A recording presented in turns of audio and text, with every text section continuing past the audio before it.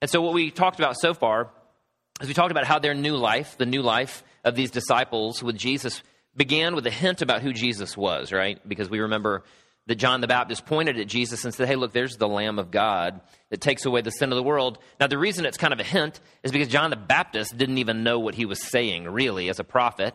He didn't really know that Jesus was going to be the Lamb of God, like the Passover lamb, that Jesus was going to die in order to protect those people who would trust in him from their sin. So it was just a hint.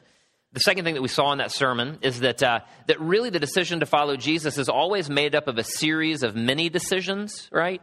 You know, you make a decision to maybe go to church. You make a decision to maybe talk to somebody who's a believer. You make a decision, to give your life to Christ. And if you grew up in my tradition as a youth group kid, you did that about 7 times, right? And so for those of you who are Baptists, like 15 times, right, in the first year. Anyway, and the truth is it's many decisions to follow Jesus. That's just true.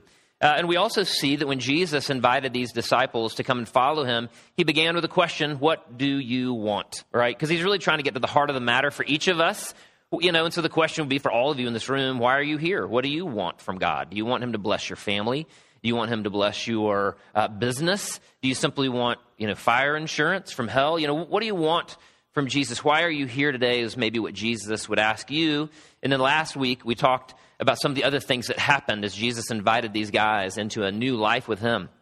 We saw that new life with Jesus began with a new perspective. He told them, he said, come and follow me and you'll see. And he wasn't saying, come and follow me and you'll see where I'm staying, which is sort of the context of the comment.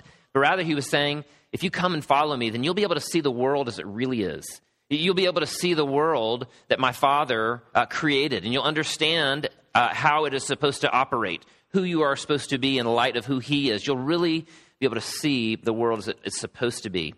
We see that also part of that new relationship and that new life with Jesus was really submitting to Jesus as a new authority. And again, this is a tough one because we live in a world and we live in a time and we live in a culture where really we're our own authorities on everything, right? Like we're the most individualistic nation right now across the globe, but we're also the most individualistic nation ever. We're the most individualistic people that have ever existed. We operate as authorities for ourselves. And so the decision to bow the knee to Jesus and to let him be our new authority is incredibly difficult. Because as postmoderns, most of us in this room, we want to read the scripture and we want to go, yeah, we like that. We'll take that piece. But then we'll find something else that seems to be pretty clear. And we'll go, well, it's obvious they didn't mean that. That was really simply something that applied to the 2nd century or the 1st century or whatever.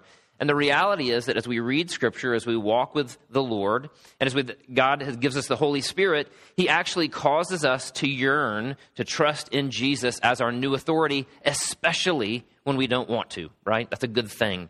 And then finally, last week, we took a look at how when Jesus calls us into a new life with him, he gives us a new mission, right? And we see that what happens when Jesus invites these men, these disciples to come and follow him, they all do the same thing. They all go out and they start inviting other people to follow Jesus. They all start inviting people to come along and to see the Messiah. And there's a real sense in which that becomes our mission in life as well, to bring people into a relationship with God, the Father Almighty, the author of the universe, the engineer of everything that is, through the sacrificial work of his son, Jesus. And so the idea of this first chapter of John is that everything's anew, right? It's a brand new life with him. Some of you have entered into that new life. Some of you are simply peeking in from the outside. But that's the content of this first chapter. Before we jump into verses 40 and 42, I'm going to take a moment and I'm going to pray. Father, thank you. Again, I thank you that these people are here this morning. I thank you that they're not here by accident, but that you've got something for each and every one of them to hear, or something for them to experience, or for someone for them to interact with. So, Father, whatever that is, whatever that reason that you've got them here this morning, Father, I pray that you would pour out your Spirit upon this room. And I pray, frankly, that no one will be able to leave this room this morning without having had some type of encounter with you, the living God. Father, we pray all of these things in the name of your Son, Jesus Christ. Amen. So Jessica Smith, we're going to put her up on the screen here. Jessica Smith has one of those testimonies, one of those stories that you love to hear, but you don't ever want for your own children, right? She's got one of those testimonies, one of those stories that you love to hear, but you don't want really for yourself either. Jessica was born into a family where she never knew her dad. So her mother gave birth to her, and her dad was completely gone. He was never on the scene, right? It's a tough life to grow up as a little girl, feeling unwanted, feeling rejected by your father, feeling unchosen. And then at 14 years of age, her mother died, and so she passed away. And so as a 14-year-old little girl who felt abandoned by her father, now feels, despite the fact that her mother didn't intend to die, she feels abandoned by her mother. She's 14 years old. And in her story, which I watched recently, in her story, what we see is that she says, my dad was gone, my mom was gone, I needed somebody to love me, I needed somebody to accept me. And so she said, I decided to turn to men. As a 14-year-old, she said, I started looking for men to give me my value and my worth and to give me my security. And she said, by the time I was 15, I was pregnant with my first child, and the father of the baby was gone. And so she said, here I am as a 15-year-old, I've got a child, I'm trying to raise this little person, and I'm trying to be a mother to this child. But I was continuing to seek my identity and security in men, and so I went from one man to the next man. I got pregnant a few more times. Inevitably, I would end up in abusive relationships where men hit me, and they abused me. They did horrible things to me. I had several more children, and finally, I was so despondent and so let down with life that I began doing drugs. And those drugs went from really simple drugs to harder drugs, to the point where she said, in my early 20s, I was a complete and utter and total addict. I had children out of wedlock. I had a trail of broken relationships behind me, and I was completely hopeless and despondent. My old life was just absolutely destroying me. It wasn't working. And in the midst of this, there was a woman that lived near her who was a believer. She knew this lady went to church. And so Jessica said, in a moment of weakness, I actually confessed and just sort of gushed all of this to this woman. And in the midst of me gushing all of my brokenness and all of my story to this woman offered me a new life in Jesus. And I'm going to read a quote from this narrative that she told. And this is a quote. She says, this woman, began to describe the joy, the peace, the good time. And she talked about restoration. I can't say that I'd never heard that word before, but I heard it. I was like, restoration, restore. It caught my ear. Then she started talking about deliverance. Like deliverance, it caught my ear. And so in her language, what she's basically saying here is she's saying this woman was offering me restoration. She was offering me the ability to be made new, right? She was offering me redemption, to be bought back and to be, again, new. She was offering me deliverance, to be rescued from this old life that was absolutely, positively killing me into this new life. And what's interesting is this woman who shared the gospel with her, discipled her, led her into a relationship with Jesus. And the reason that I ran across the story of her testimony is because she's a happy ending, right? Her story is great. She did embrace Jesus, and she was given a brand new life. She was given a brand new identity. And so if her old identity was the identity of a child with no parents, and if her old identity was of someone who was an unwed mother and a drug addict, her new identity was that she was a wife. That she had found, and God had given her a wonderful man who loved her well. She had been given more children than even the children before, but this new husband loved these new children. But most of all, her new identity was that she was a daughter of the Most High God. It's a great story, right? It's a great story of redemption. And again, it's the same story that we read over and over again in Scripture. It's the same story that we see over and over again in the lives of people who turn from their old life to a new life with God. They're given a brand new identity. It's actually the same story that we see over and over again in John chapter 1. And in particular, we see this story played out of a new identity with Peter. Look at John chapter 1, verses 40 through 42. I'll read the verses. They say this: Andrew, Simon Peter's brother, was one of the two who heard what John had said and who had followed Jesus. The first thing Andrew did was to find his brother Simon and tell him, "We have found the Messiah," that is the Christ. He's interpreting this for his Greek readers. And he brought him to Jesus.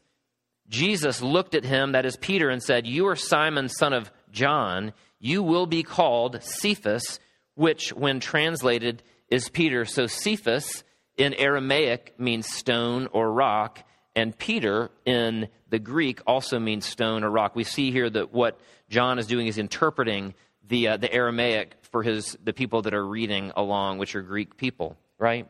But what we see in this story is we see that Jesus calls Peter into a new life with him, and that the first thing he does is give him a brand new identity, right? A brand new identity.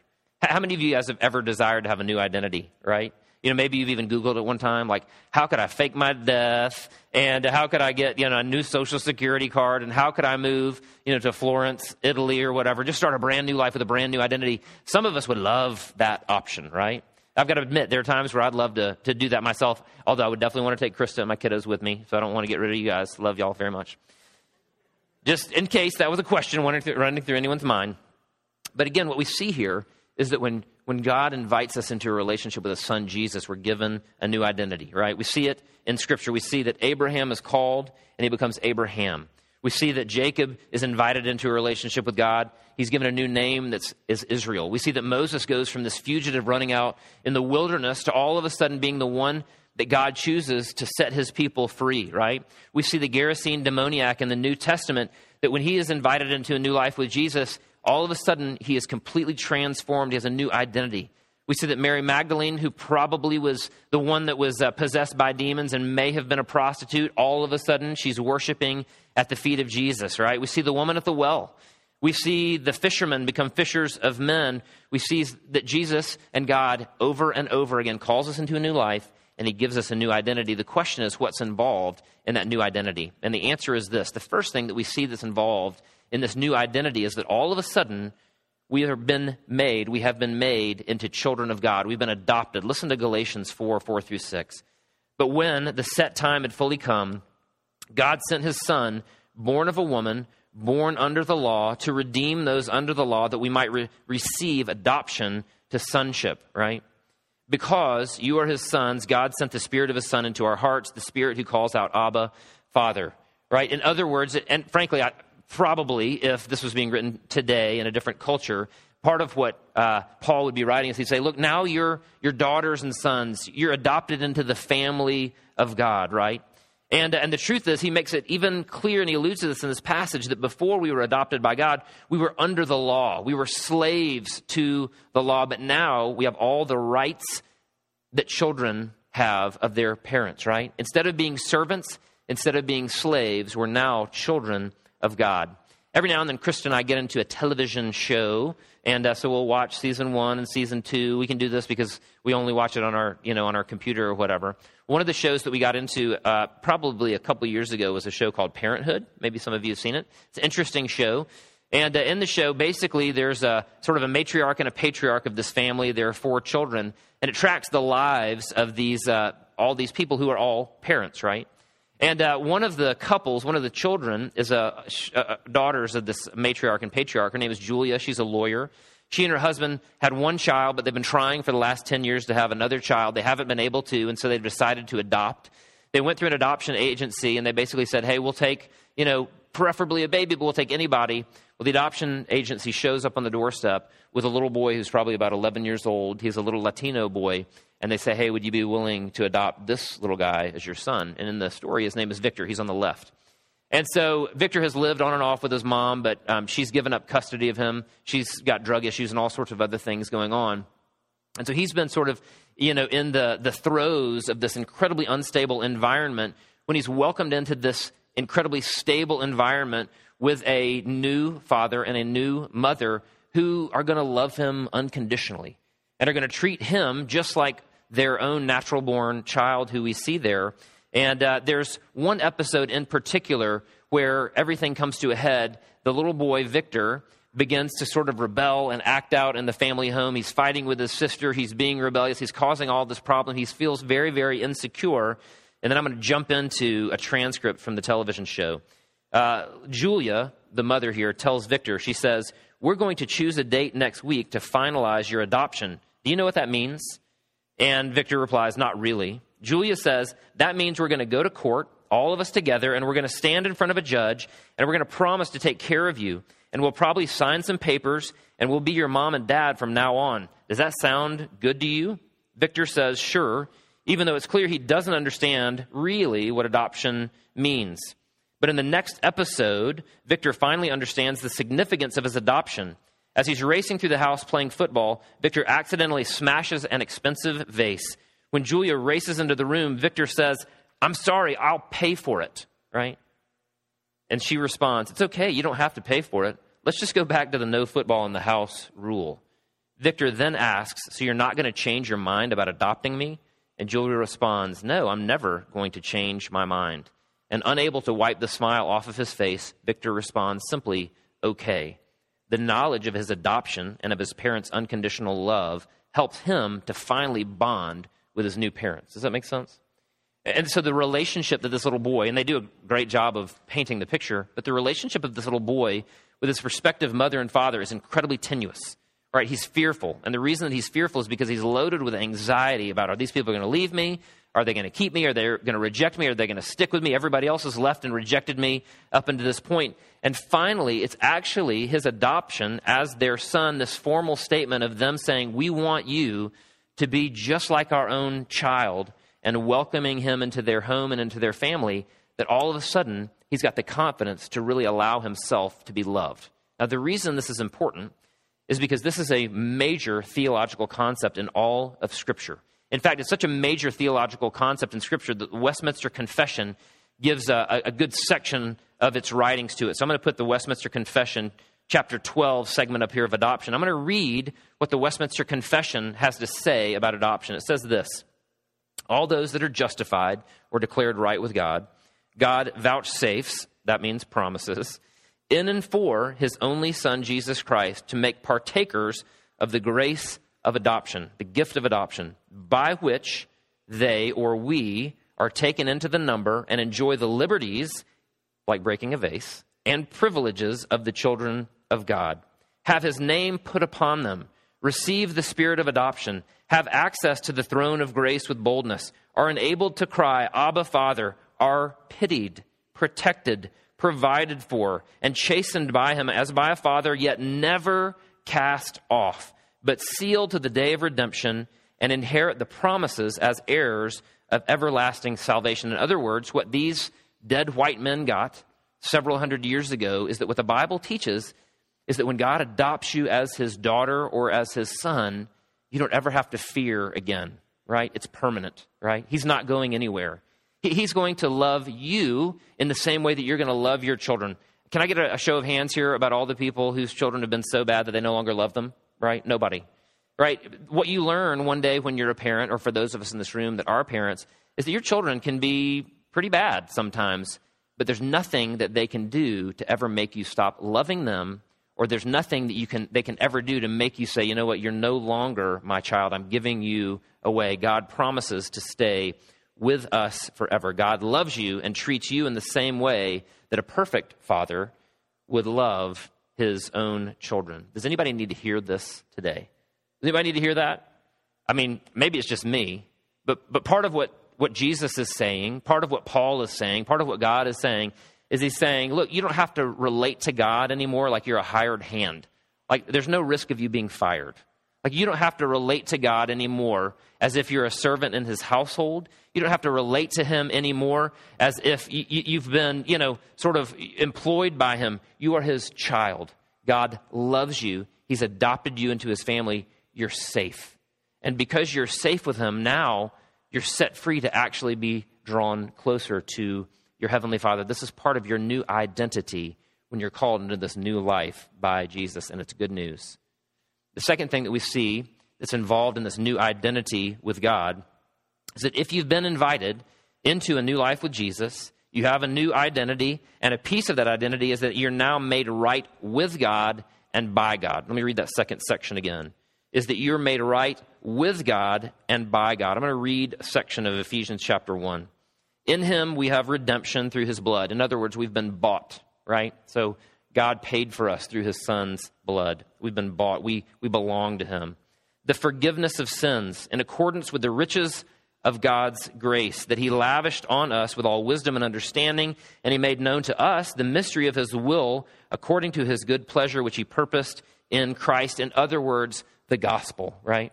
And so what this verse, or these verses are saying in Ephesians is, you've been bought by God. You've been redeemed by him. You belong to him. And the truth of the mystery of the gospel is that somehow, amazingly, You are made right with God. He makes you beautiful before him. Justification in Christian theology is the act of removing the guilt and the penalty of sin, while at the same time declaring a sinner righteous through Christ's atoning sacrifice. And so that's part of our new identity.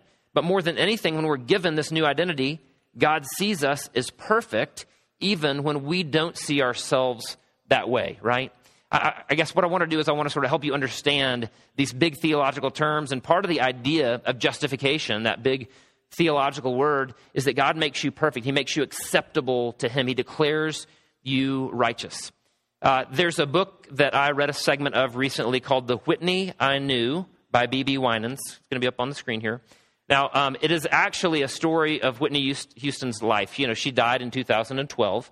And this is a little bit embarrassing for me to admit, but she was instrumental in like my high school and college days. I sang, you know, I Will Always Love You loudly with the windows down at times, if you guys remember that song. Anyway, and, you know, every now and then a popular musician or movie star or someone passes away, and that person kind of holds a position in your consciousness because of a certain time of your life. So Adam Yauch of the Beastie Boys was another person who died in 2012. And so Whitney Houston passed away. This book was written by B.B. Winans about her. And in the book, she died of a drug overdose, by the way, out in California. And in the book, though, he interviews Kevin Costner. And so Kevin Costner actually recruited Whitney Houston to be his co-star in a movie called The Bodyguard, where she was playing a professional musician and he was playing a bodyguard. And in it, in the book, B.B. Winans interviews Costner about who she was as a person. And here is a little excerpt of what he had to say about what Kevin Costner had to say about Whitney Houston. He said this: Whitney was scared. Arguably, the biggest pop star in the world wasn't sure if she was good enough. She didn't think she looked right. There were 1,000 things to her that seemed wrong. I held her hand and I told her that she looked beautiful, but I could still feel the doubt. Whitney asked for 20 minutes to collect herself, and then she came to the set. After only 4 lines, they had to stop. Costner took her back to the dressing room so he could show her what he had seen. Costner said, I turned around so that she could see herself in the mirror, and she gasped. All the makeup on Whitney's face was streaking down, and she was devastated. She didn't feel like the makeup that we put on her was enough, so she'd wiped it off and put on her own makeup. It was much thicker, and the hot lights had melted it. She asked if anyone had seen, and I said, I didn't think so. It happened so quickly.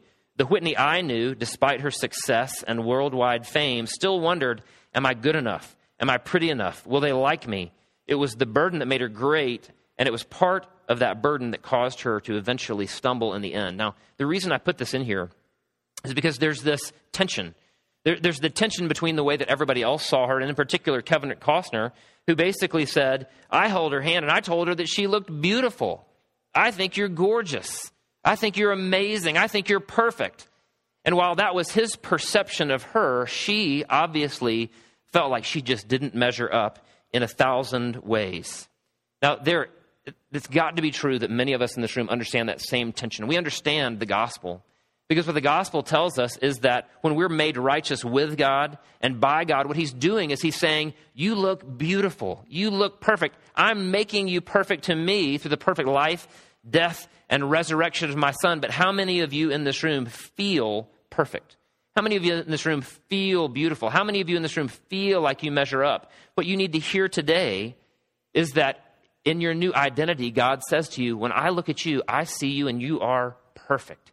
You're beautiful to me because I made you that way. Listen again back to the words of Westminster Confession, chapter 11. It says this: those whom God effectually calls, those whom God draws to himself, he also freely justifies or declares righteous. He makes them right with him and by him, by pardoning their sins, by accounting and accepting their persons as righteous, not for anything done by them, but for Christ's sake alone, by imputing the obedience and satisfaction of Christ unto them, they, receiving and resting on him and his righteousness by faith, which faith they have not of themselves, it's the gift of God. Now, if you remember, the last sentence of the Whitney Houston quote was this. She was asking, am I good enough? Am I pretty enough? Will they like me? It was the burden that made her great, but it was also the burden that caused her to stumble in the end, right? The beauty of justification, the beauty of this chapter from the Westminster Confession is basically saying, look, it's not up to you. You don't have to earn God's favor. You don't have to make yourself right with God. You don't have to make yourself beautiful to him, right? God will make you beautiful to himself. In fact, there's a great quote that I heard one time which basically said that God doesn't love you because you're beautiful. God makes you beautiful because he loves you. He lets you off the hook. Does that make sense? And so in the same way that many of you this morning need to hear that you're adopted into the family of God and so you're safe, it gives you the freedom to come to him like a father. In the same way, some of you in this room, when you look in the mirror, all that you see is your brokenness. All that you see are your blemishes. All that you see are your failures, right? It's always the voice of self-loathing in your ear, and the gospel comes to you and through the words of Jesus, through the words of God the Father, through the words of Paul, through the words of Westminster Confession, and through my words up here this morning. I'm empowered to tell you that if you've trusted in Christ alone as your Savior, then you have a new identity in him. And part of that new identity is that you're perfect. That when God looks at you, he sees nothing but beauty and perfection because he has covered you with the perfection of his Son, Jesus Christ. How many of you need to hear that today? It's not about you. It's not about your failures. It's not about your successes. It's 100% about Christ's righteousness, Christ's beauty, which has been imputed to you. You are beautiful to God because he made you beautiful to him because he loves you. Last point. And before I go into the last point, let me say this. The first 2 points I've made so far are really talking about how God sees us. God sees us as children, right? God sees us now as righteous or sees us as beautiful. What does that really do, though, for those of us in the room who kind of go, yeah, but I am not righteous? Or those of us in the room who go, yeah, but I'm not really acting like a child, or I don't really feel beautiful. Like, I'm glad that God sees me that way, but I know my heart. I know who I still am. The last point about this new identity that we receive is that we've been given a new heart. So this is what Ezekiel chapter 36, verses 25 through 27 say. They say this: I, God, will sprinkle clean water on you, and you'll be clean. I will cleanse you from all your impurities and from all your idols. I will give you a new heart and put a new spirit in you. I will remove from you your heart of stone and give you a heart of flesh. And I will put my spirit in you and move you to follow my decrees and be careful to keep my laws. In other words, what God is saying through Ezekiel and also says throughout the New Testament is, it's not just that I see you as perfect. It's not just that I see you as my daughter or I see you as my son, but I'm actually going to give you a new heart with new desires. I'm going to give you a heart that actually wants to have a relationship with me instead of being a rebel. Instead of wanting to be distant from me, you're going to have a heart that wants to be close to me. I'm going to give you a new heart that instead of wanting things that destroys you, is a heart that desires the things which are actually good for you. They're healing for you as a human being, but they're also healing for society. I'm going to change your heart. I'm going to change your emotions. I'm going to change what you fundamentally desire. One of my professors at Covenant College used to say, the heart of the problem is the problem of the heart.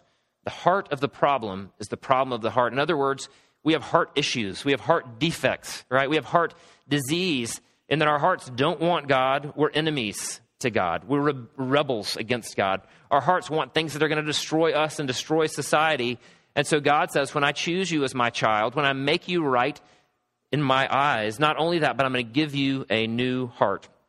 There's a movie that came out in 2008 with Will Smith and Rosario Dawson, and it was called 7 Pounds, which according to the credits at the end of the movie, which I actually recommend, it's a pretty good movie, the human heart weighs 7 pounds. But essentially the story is this. Will Smith's character is, I think, an aerospace engineer.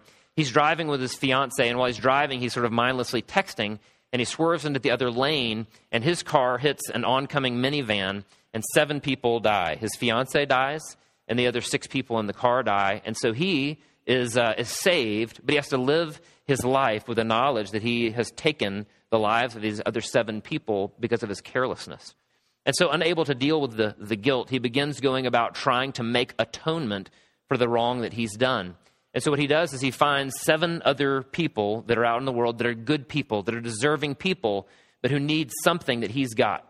And so he finds a good man who's blind, and he makes arrangements to donate his eyes to this man. He finds his brother who's got a bad lung, and he makes arrangements to give his lung to his brother. He finds somebody who needs a kidney, and he makes plans to give a kidney to this man. And the major theme of the story is that he finds this woman who has a child, and she's a great woman. She's a good mom. She's a wonderful person, but she has a heart defect, and she's only got a little bit of time left to live. And so he goes and interviews her to find out if she's really as good as the reports say she is. And he finds out not only that she is a good person, but that she's beautiful. And he falls in love with her. And the rest of the movie is that he makes a plan to commit suicide in a bathtub filled with ice. And he calls the paramedics just as he takes his life so that they'll be able to save his heart and give it to this woman and thus save her life. And so it's this very interesting, somewhat dark, but somewhat beautiful movie about a man who gives a woman a new heart in order to save her life, because without it, she'll pass away. Some of you in this room have experienced the feeling of that old heart, right? And some of you know that it's killing you. So some of you know that your desires are killing you. Some of you know that your distance from God, because your heart is at odds with him, you know that's killing you. You know it's actually destroying you, right? Some of you in this room have experienced the feeling of being given a new heart that all of a sudden desires to have a relationship with God. Sometimes you want to keep him at arm's length. I get that. Sometimes you still desire bad things, right? I had New York Super Fudge Chunk a couple nights ago. I get that, right? We still wrestle with those old desires, but fundamentally we're given a new heart with a new desire for God and a new desire for things that are actually good for us, that are healing. Every time I see someone who has come into a relationship with God, they're called into a relationship with him, they're given a new identity, and they're given this new heart. Some people might call it regeneration or being born again. Every single time, it's like a personality transplant occurs.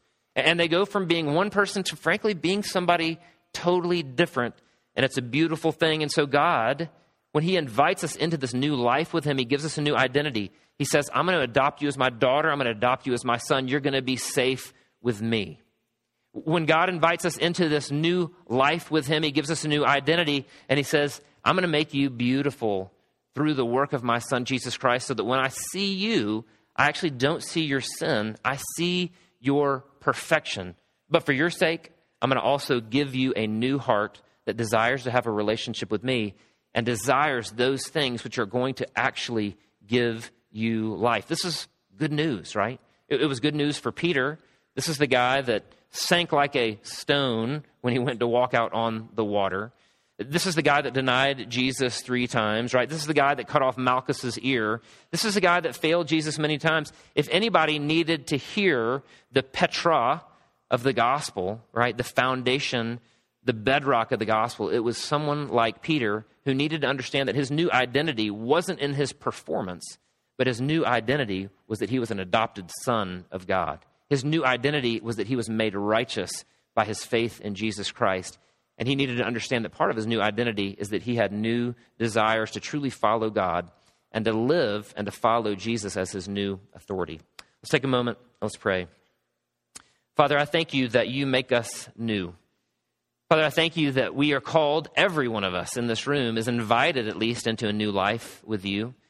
And so, Father, I pray that we would respond to that invitation to a new life with you. For those of us who have never responded to that invitation, I pray that maybe some of those people in this room would do that this morning, that they would recognize that their old life has been killing them and that they would make a mini decision to trust in the new life that's offered to them in Jesus. Father, for those of us in this room who made that decision to follow you and to enter into that new life years ago at camp when we were in junior high, or at youth group in high school or Young Life, Father, or through campus outreach, or through whatever point in time we received your invitation into a new life with you, Father, pray for those of us in this room that made that decision, that we would remember that we're your children, that we are safe with you, despite our imperfect record.